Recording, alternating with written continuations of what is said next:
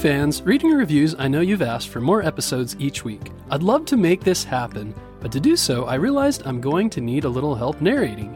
For this reason, I plan to continue narrating an episode myself every week. But this week I've decided to enlist the help of my friend Ian for an extra episode. Like I said, I'll continue narrating weekly, but for extra episodes, I'll be getting some help. If you have any thoughts about the new narration, email me at breck@bedtimehistorystories.com. That's BRECK@bedtimehistorystories.com. You'll also notice this is an updated and remastered version of an older episode about the Pony Express.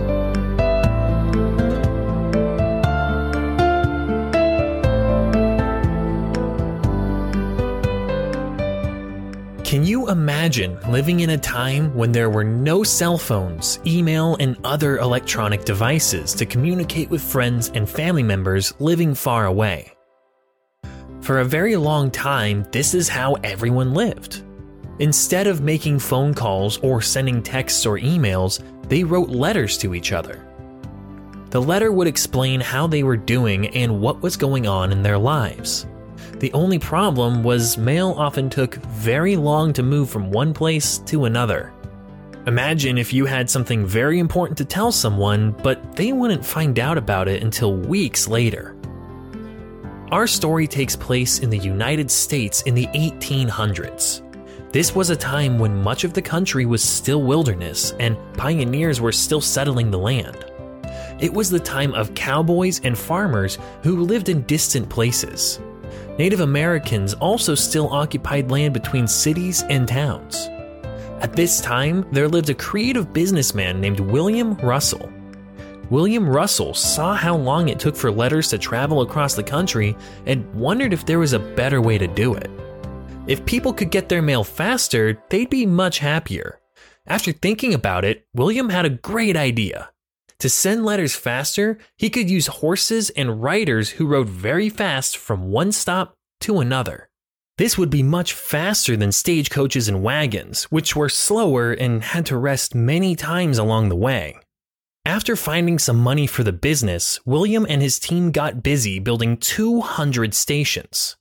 These stations started in the state of Missouri and stretched all the way to California, thousands of miles across the United States. Once the stations were finished being built, riders and horses were prepared for the job of carrying the mail. Riders started in Missouri and raced on horseback to the next station at full speed. Once they reached the next station, they were very tired, but waiting for them was a new horse and rider who grabbed the mail and rode as fast as they could to the next station. Instead of letters taking 20 days, these horses and riders delivered the mail across the country in just 10 days. That was twice as fast.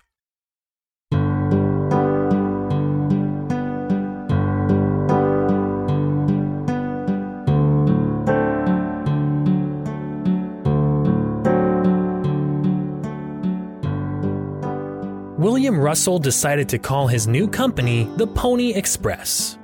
The Pony Express riders need to be very fast and very brave. The journey from Missouri to California was often dangerous. They could be attacked by wild animals or bandits who wanted to take the mail. To find riders, posters were posted all over towns with the words "Young, skinny, wiry fellows not over 18. Must be expert riders. Willing to risk death daily, orphans preferred." Even though the job was dangerous, many brave young riders volunteered to help. Like the job posting said, Pony Express riders needed to be small and light so it was easier for the horse to carry them. Some of the riders were often as young as 14 years old. One man named Bronco Charlie Miller said he rode for the Pony Express when he was only 11 years old. Riders were paid $100 to $150 per month, which was pretty good money at the time. When Abraham Lincoln was elected president and gave his first speech, Pony Express riders carried a copy of the speech from Nebraska to California in just 7 days and 17 hours, which was the record for the fastest mail delivery in Pony Express history. One of the most famous Pony Express riders was named Bob Haslam. Bob was born in England and came across the ocean to America when he was just a boy. His family moved to Salt Lake City, and there he worked on a ranch and as a messenger. He was known for being brave and loyal and always getting the job done. Loyalty means others can trust you because you do what you say you're going to do. When Bob was 20 years old, he joined the Pony Express. During one ride, he got to the station only to learn that Native Americans were in the area, and he couldn't stop. Even though he and his horse were very tired, Bob kept on riding. Bob persevered. Perseverance is when you keep doing something even though you want to give up. Bob continued riding until he reached the next station, only to find that it was under attack as well. Bob didn't know what to do. He and his horse were tired and hungry.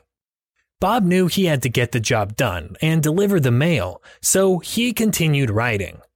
Once he reached the next station, he handed his mail off and rested for 9 hours. But after resting, Bob wasn't done yet. He picked up the next bag of mail, hopped on his horse, and rode back the other direction. His 380-mile trip was the longest Pony Express ride in history. From then on, he was known as Pony Bob and will always be remembered for his amazing ride. Later, when Pony Bob grew old and passed away, the newspaper printed, "Pony Bob Haslam, who knew no fear, dies in Chicago." A man once famous throughout the United States for his courage, endurance, and skill.